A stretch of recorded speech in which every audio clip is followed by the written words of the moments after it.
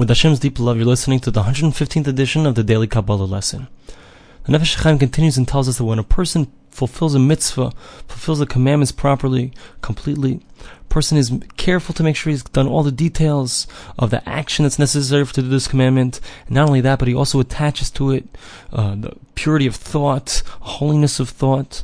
So what he's done is he's been mesakein, he's rectified all of the worlds, all of the different levels of reality above, and he becomes a vehicle for all of these powers, all of the forces of holiness to come down into the world, and he becomes holy himself with this holiness, and the honor of Hashem constantly surrounds him. In the footnote, so Rav Epstein brings down that there's a verse that says, Vayal Elokim el Avraham.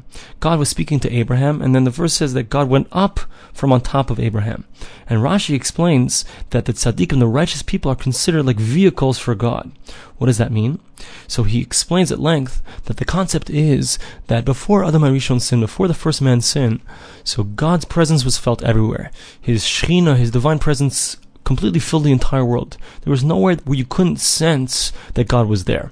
However, after Adam HaRishon, after his sin, so he brought this darkness into the world, the spiritual darkness, the entire world, you couldn't sense anymore, we can't sense anymore that God is there.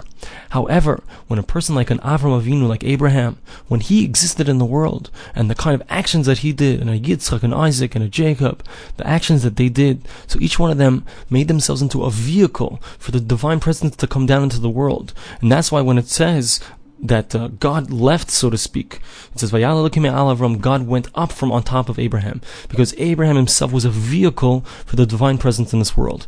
And he said that this is also true not just in regards to the Avos, who brought down the divine presence, whereas before it was not in the world at all, but it's true by any tzaddik, any righteous person who tries his best to do the commandment properly, with the right thoughts, with the right holiness of thought, with the right actions. He's careful to do the mitzvah according to every single detail that God commanded. So when he does that, so he brings down the Shekhinah into the world. He's rectifying that original sin of Adam HaRishon, of the first man. He's bringing back down the Shekhinah into the world so that God can again be inside of this world. It's such an amazing thing, beautiful thing, because when we do an action, we put on, let's say, a pair of tefillin, or we shake a lulav, we don't realize it, but what's actually happening is we're bringing down God's presence back into the world. We're making ourselves a vehicle for that.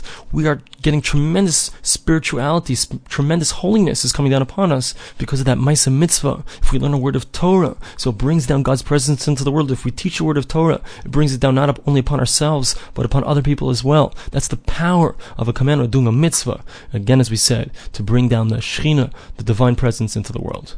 The Nefesh HaChaim continues and brings down from the Zohar this idea explicitly expressed. Brings down the verse in Yeshaya in Isaiah chapter 43 verse 7. It says, Kol hanikra b'shmi v'lechavoidi b'rasiv.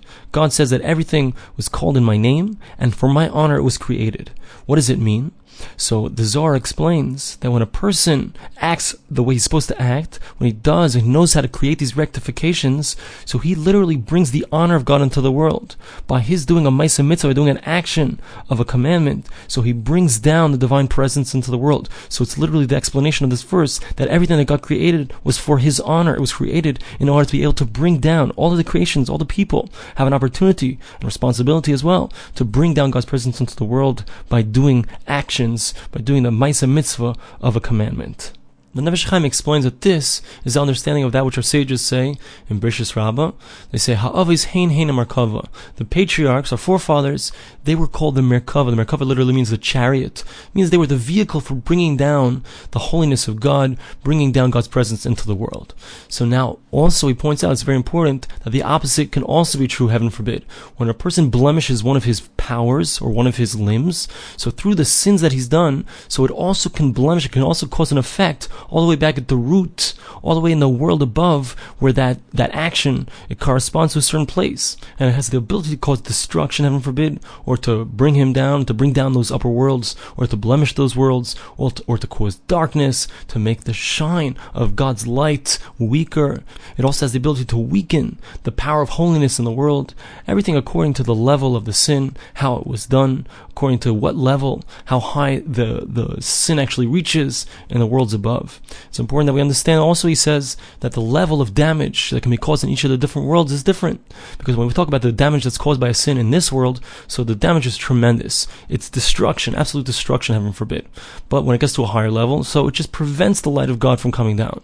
And when it gets to an even higher level, so it prevents a little bit the influx of God, the light of God, from coming down. And when you get to an even higher level, so it just makes it drop less the shine of the light of the holiness of Hashem.